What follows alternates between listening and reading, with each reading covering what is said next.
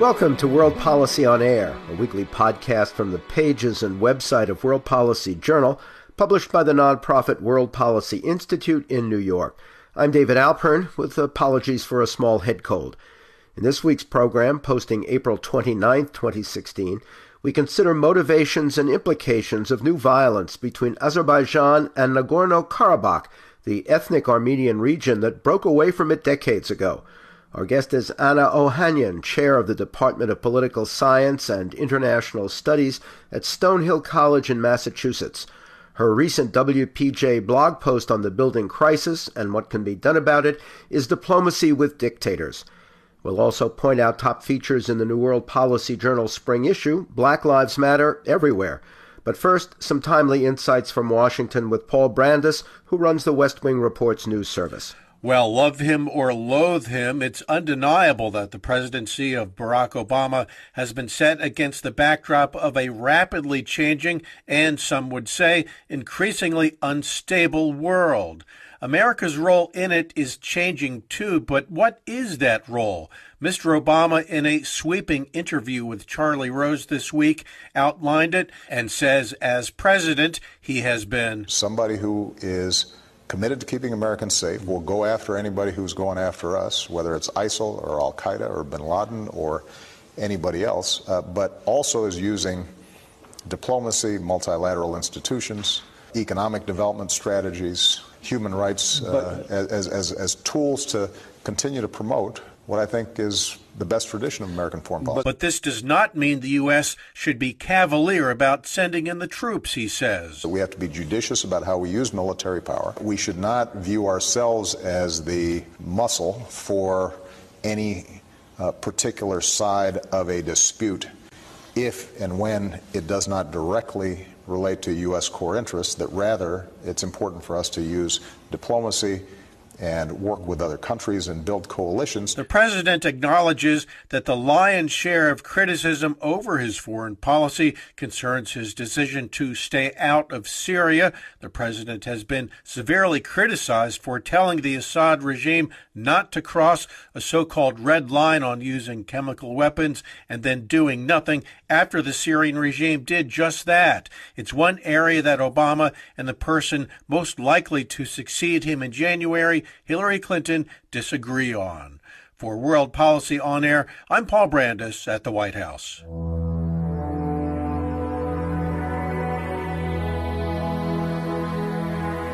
You're listening to World Policy on Air. Now this. It's not a matter of territory, it's the matter of self-determination. The people of Nagorno-Karabakh 25 years ago voted for independence. And these people fully expressed its will and fully used its rightful self-determination.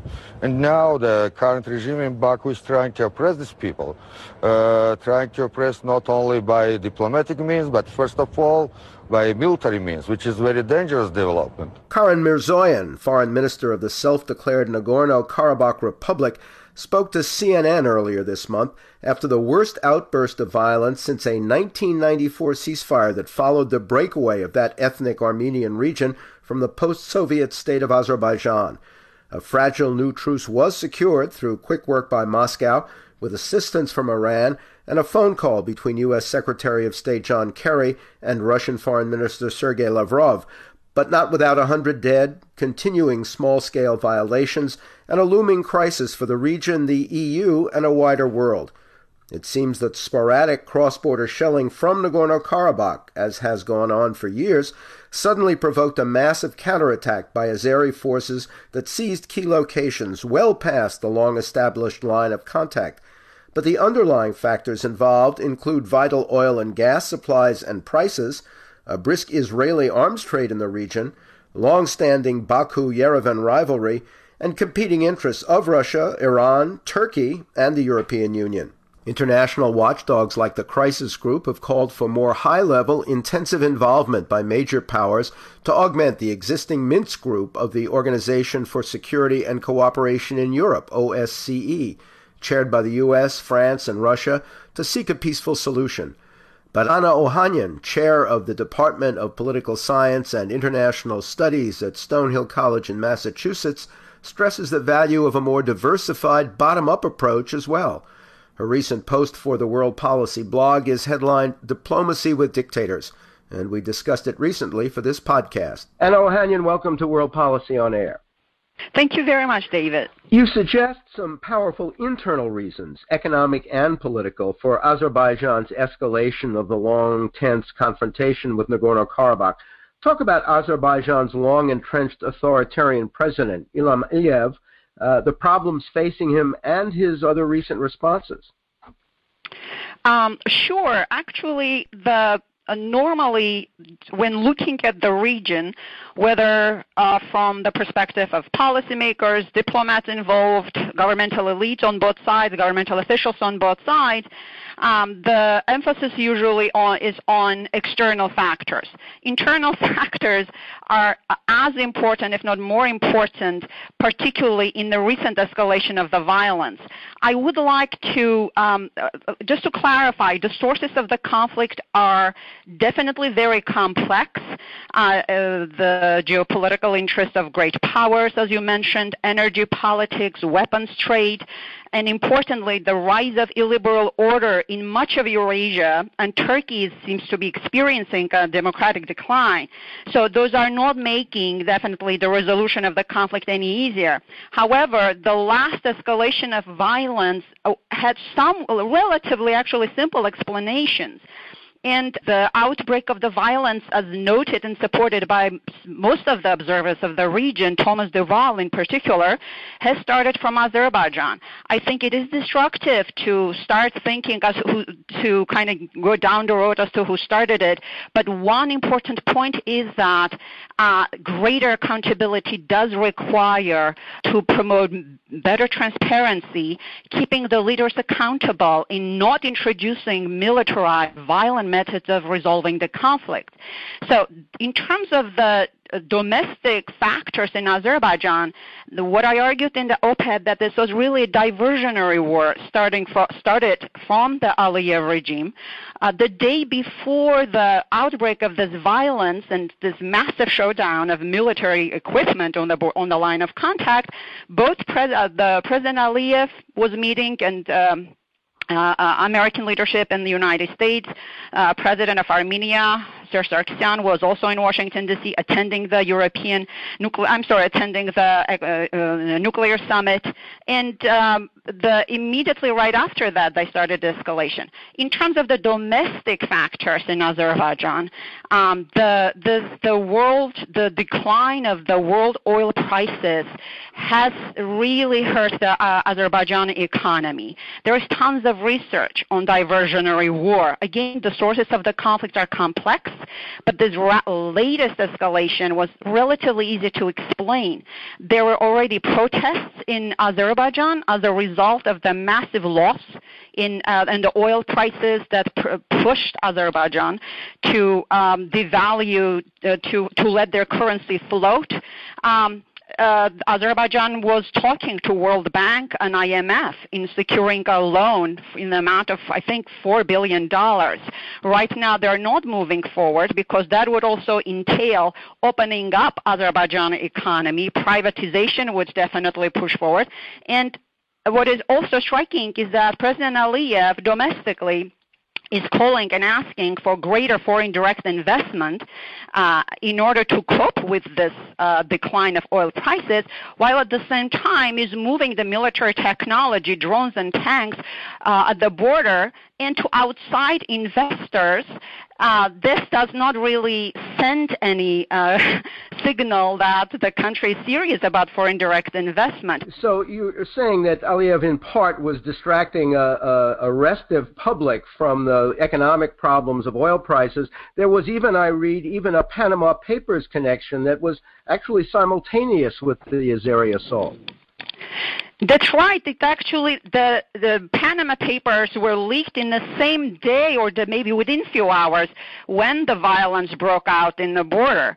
And the Panama Papers unveiled that Aliyev regime, the Aliyev family, I should say, has been in control of some gold mines. So there's this empire that the Aliyev regime stashed away. And this is essentially loss of income from Azerbaijani people.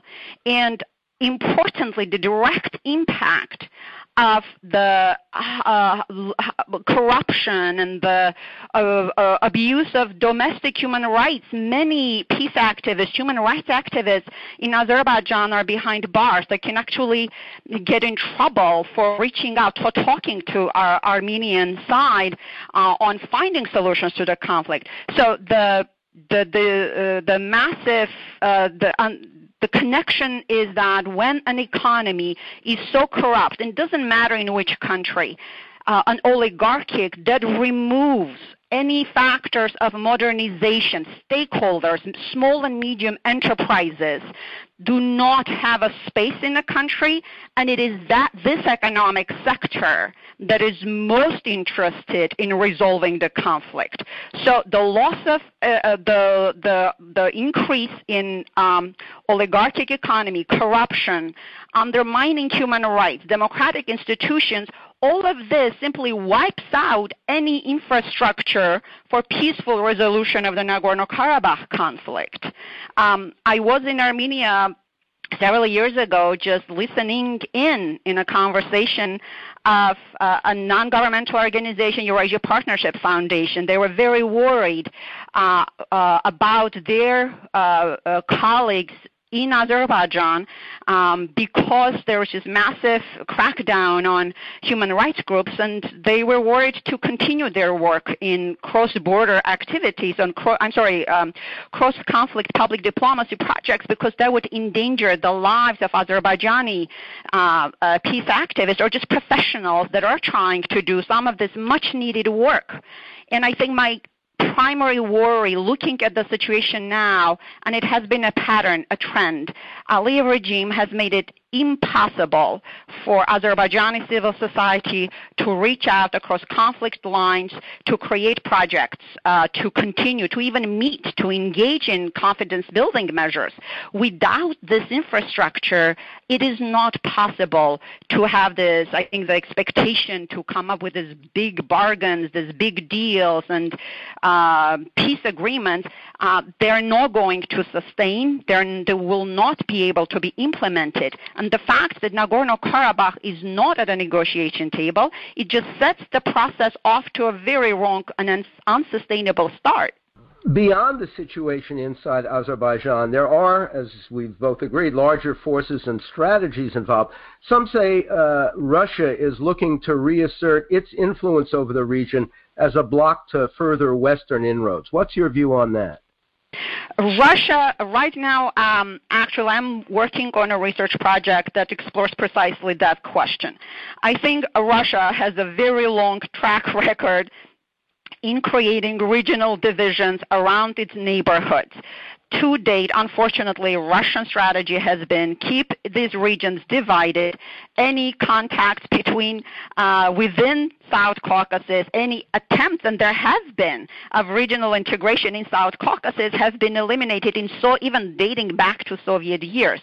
So looking at South Caucasus or in Ukraine, to a certain extent, even in the Balkans, Balkan region where Russia is trying to make inroads, Russia's strategy, in my view, is to maintain the centuries-old divide and rule strategy. So on the one hand, I do not think Russia short-term might be able to provide stability. However, I do not think that it is in Russia's interest, at least perceived by the government, to produce a long-term resolution of the conflict. I would argue that it is in Russia's interest, long-term, to solve this conflict, to secure its borders, but at the same time, we should keep in mind that resolution of such conflicts creates a push for democratization. And a Russian government does get nervous having states in its neighborhoods that are thinking or experimenting or trying to democratize their political systems. Having said that, I think pinning hopes, we should be careful in not exaggerating the influence that Russia has in the region.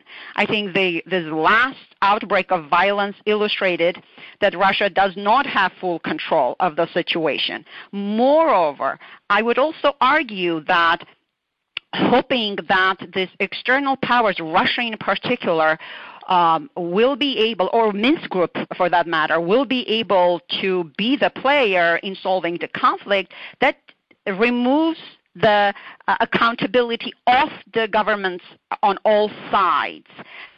There is the geopolitical theories are useful, but to an extent. I think Russia has an interest in maintaining some level of conflict and fracture in the region. But beyond that, to push for any deep, sustainable resolution of this conflict, it requires for the region to come together, as we have evidence from Central America that had 173 years of dependence on its very powerful neighbor, United States. But in the 1990s, they were able to come together, and of course the end of the Cold War helped, but the region itself was able to pull together, speak with one voice, end the conflicts, and achieve greater level of autonomy. Looking at South Caucasus in particular, one story is that Russia is so powerful in getting what it wants, absolutely. But more interesting, equal interesting story, I would argue, is that why is it that the governments fall to Russia so easily? This points to their domestic weaknesses. The countries are kind of stuck in this chase for external patrons to sustain themselves domestically. Azerbaijan is chasing Turkey, and Armenia has been chasing Russia. And this is a very distractive dynamics right now that is not helping with the resolution of the conflict. Russia, many are thinking that Russia might use this as an opportunity to introduce peacekeepers. Alternatives are just not there. But one clear alternative is for the three countries to come together, exert greater regional autonomy in order to be stronger in standing up against countries such as Russia or to Turkey. That does not mean Armenia and Turkey have to dilute their relationships with Russia and Turkey, but having greater regionally integrated forums will allow Azerbaijan to speak more effectively to Turkey and for Armenia to have alternatives relative to Russia. What are your thoughts about the interests and influence of Turkey, increasingly authoritarian and Islamic? I'm very, very worried by the slide towards authoritarianism in Turkey. I'm in touch with many Turkish analysts, Turkish scholars, and I'm very worried as to what's happening to Turkish academics inside the country. In respect to the specific situation, Turkey, the decline towards authoritarianism has revived the Kurdish conflict. One danger that this creates is that revived Kurdish conflict, irresponsible Turkish behavior in Nagorno-Karabakh conflict creates a very dangerous condition in linking the South Caucasus, Eastern Turkey area to Middle East by forming a conflict cluster. Looking in the past, I think right now Turkey has been supporting Azerbaijan, which it can do it's their prerogative to do it, but being very bellicose about it. In contrast to Turkey, interestingly, Russia has behaved a lot more savvy by not declaring as to which side they are. Everyone thinks that Russia is supporting Armenia, and I'm not so sure. But Russia, and I'm actually citing an Azerbaijani analyst that I interviewed in Georgia several years ago, he was very correct to point out that Russia did not Russia is not unveiling all of its cards. It's not signaling as to which way it will go. And it's that uncertainty, that keeping everything uncertain, that has become a negotiation strategy for Russia. Contrast this with Turkey. Turkey has been essentially locked itself out of the region, all the region, mainly by siding with Azerbaijan. The fact that the genocide, not recognizing the genocide, created further resentment in Armenia and worry. The Armenians still view Turkey as a security threat, partly because it never repented. Now, if that puzzle was solved, if Turkish government grew up, apologized for it, or even recognized it, that would unleash its foreign policy options. It would diversify Turkey's foreign policy options in becoming a deal breaker. In becoming a power that could promote regional cooperation instruments. Turkey did propose some regional partnership in South Caucasus in which Turkey would be a part. Armenians, logically, it would make sense. Turkey is a neighboring country, has a stake in the stability in the region. But Armenians are very afraid of, they're not trusting the Turkish government, and there's all kinds of resentment. Right now, I would argue that Turkey is not behaving as a responsible regional power by really, with bellicose statements coming from Erdogan, and really being a cheerleader for Azerbaijan reintroducing military options to South Caucasus.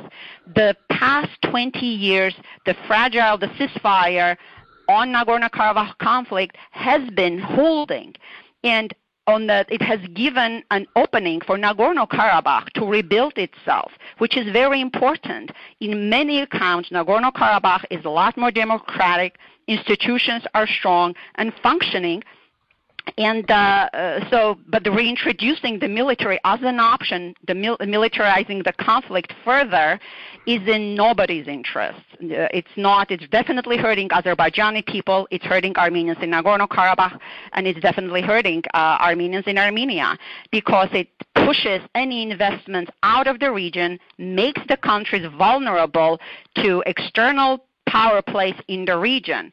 So the only group that is winning from this situation are the political elites that are mainly, not all, but mainly very much concerned about consolidating their power domestically.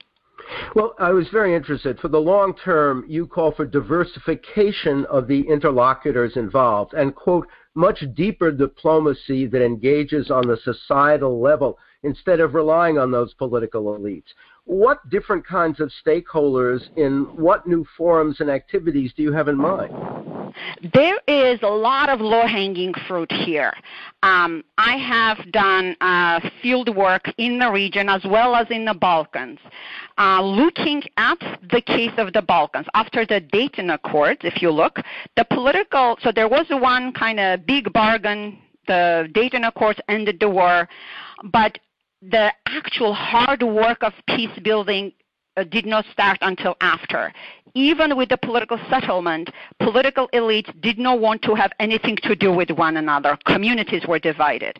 So the European Union did play an important role in terms of supporting regional institutions. And even this work has been very, very difficult, but we have so much to learn from the Western Balkans. In my scholarship, I have looked closely at regional security, regional organizations that have cultivated stakeholders across conflict lines. This entails identifying which are the stakeholders that would benefit from from better cross-border engagement. Is it whether it is in education, whether it is in agriculture, better usage of water, the farmers, you name it. If you're looking at South Caucasus looks like an institutional desert. having some sort of a regional organization attached probably to OSCE Minsk group that will have to get into the societies in creating space for some of these stakeholders that benefit from peace, that benefit from engagement at the regional level. That work needs to be done. Right now, there is no institutional support for such measures, very little funding going on. Looking at Armenia-Turkey relationships, there has been a lot of EU support going in here, and there is a lot of infrastructure here created between civil society groups, Armenian and Turkish civil society groups. There's fascinating things that have been happening here. There is no such infrastructure between Armenia and Azerbaijan, and that is a loss. I'm eager to talk to Azerbaijani scholars, and I have actually met with them on occasion, but inviting them to Armenia would mean really endangering them, endangering their safety. So identifying, whether it's the farmers, it's educators, professors, journalists, there is a lot of need to promote such kinds of regional ties. Only such level of support at the ground level will make big bargains at the geopolitical level possible. And so what are some specific steps you see for the West, governments and private organizations, including in the United States? One of the things that United States in particular could do to really push the political pressure on Azerbaijani government to open such front lines of engagement. Throughout over a year of field work with Western diplomats, governmental officials in Armenia, Georgia, the business sector, everything points to the refusal of the Azerbaijani regime to engage in any particular project until, what they argue, Nagorno-Karabakh conflict is resolved. It's totally lopsided. It's the contacts that need to be promoted in order for the compromises to be possible. What the United States can do at the political level, really put pressure on Azerbaijan, not necessarily to solve the conflict one way or to another. That should be done by the people. But there has to be, there is a serious need by the international community, in the United States in particular, on Azerbaijan to bring Azerbaijan to a negotiating table and then starting to build infrastructure for regional projects, for regional governance institutions to emerge. The sky is the limit. I mean, looking at the map, one of the analysts has noted that Russia even promised Azerbaijan to build a railroad link from Russia through Azerbaijan through Iran, opening up trade routes, signing bilateral or trilateral free trade agreements. Trade has been routinely used in various conflict regions and we have many historical cases to that. I think United States, and this might sound unrealistic by some, but again, if you look at the data, there's all kinds of precedents for this. United States can push for some kinds of a regional organization to be formed that could build this kinds of regional ties, but also push for trade agreements, trade arrangements at the regional level. And again, the people in three countries would be only beneficiary. Better usage of water resources, linking cities. Sky is the limit here again. And I think United States really need to be thinking creatively as to what can be done. Maybe a donor conference at some point in order to fund projects like this. You mentioned the Russians' interest or suggestions they might send peacekeepers, but you write about the need for multinational peacekeepers and the really tiny number of them that are on site at the moment. Yes, I did. Russians are eager to send in peacekeepers, but none of the conflict parties are particularly excited about that. peacekeeping operation, multilateral peace operations need to come hand in hand with also introducing greater measures and accountability measures, ceasefire monitors on the line of contact. In the short term, such measures are critical in order to prevent low kind of simmering levels of violence at the line of contact. There is no reason that soldiers should die, whether Azerbaijani, Armenian, it's just no difference to me. It's a loss of life, and in the age of technology, when you can use your app to identify nearest Starbucks, it just boggles my mind that a technology is not being introduced to monitor any movement of military technology, the breakout of the firing across conflict lines. Buffer zones maybe need to be expanded.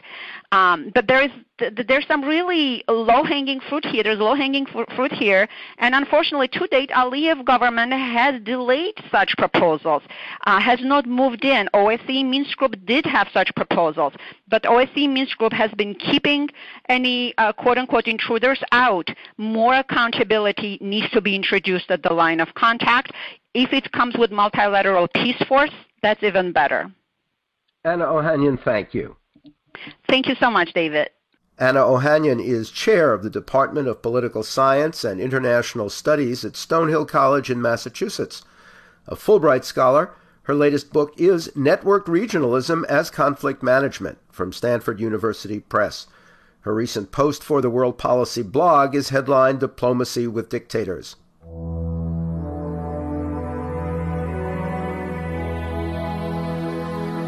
Featured in the new WPJ spring issue, Black Lives Matter Everywhere, you'll find articles about black power in the French banlieues, race and revolution in Cuba, plus the unintended consequences of India's war on sex selection. And listen next week when our podcast will focus on resurgence of genocide in Darfur. World Policy on Air is a production of World Policy Journal at the nonprofit World Policy Institute in New York. Editor Christopher Shea, managing editor Yaffa Frederick, podcast producer Matthew DeMello. I'm David Alpern.